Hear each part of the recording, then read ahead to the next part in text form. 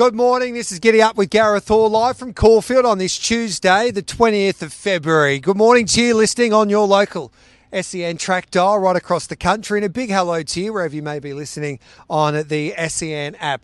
It's a massive show coming your way on this Tuesday morning. We'll be catching up with all of the major players ahead of Caulfield's biggest day for their summer/autumn carnival. Blue Diamond Stakes Day, of course. Blue Diamond is the highlight. We've also got the Oakley Plate at Group 1 level and the Futurity as well. So 3 top-class Group 1s on the program. Benny Gleeson from Tiaco Racing will join us. Looking forward to catching up with Benny Gleeson.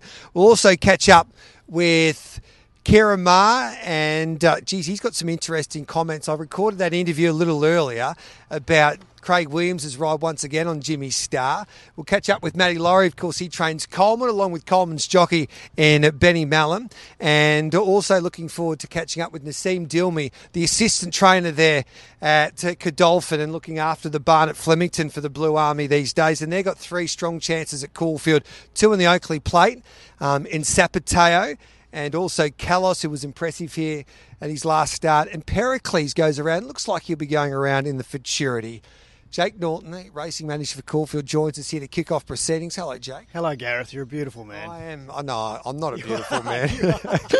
You're a beautiful man. Hey, what about Saturday? Looking forward to it? Yeah, we're really excited. It's a great time of year, and to have Sportsbet part of the Blue Diamond and the series in this time of year for the first time is really exciting, and the racing card, as you just sort of summarised, is pretty mouthwatering. Yeah, it's Caulfield's big day really for the carnival. Yeah, it's one of the biggest days of the year here, probably outside of Caulfield Cup and Caulfield Guineas days.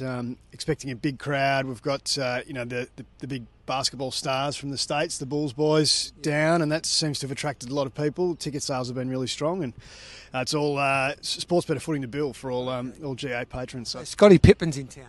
Scotty Pippen and Horace Grant, so they'll be treading the boards. But obviously, we're more focused on the racing, the likes of you and I, and with the 3 Group 1s and a really strong card of racing, it's and hopefully we get some nice weather, and track should be in great order. So it's a really exciting day. The Blue Diamond's one of the better Blue Diamonds I've seen.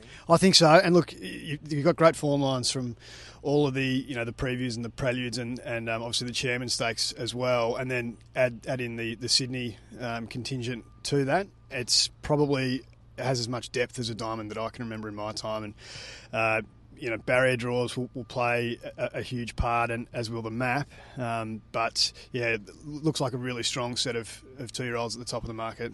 I always love a handicap. The Oakley Plate's going to be a beauty, but Mr. Brightside, I think you'd probably be a little bit disappointed with the nominations for the Futurity, but he might have scared a few off. Yeah, you're right.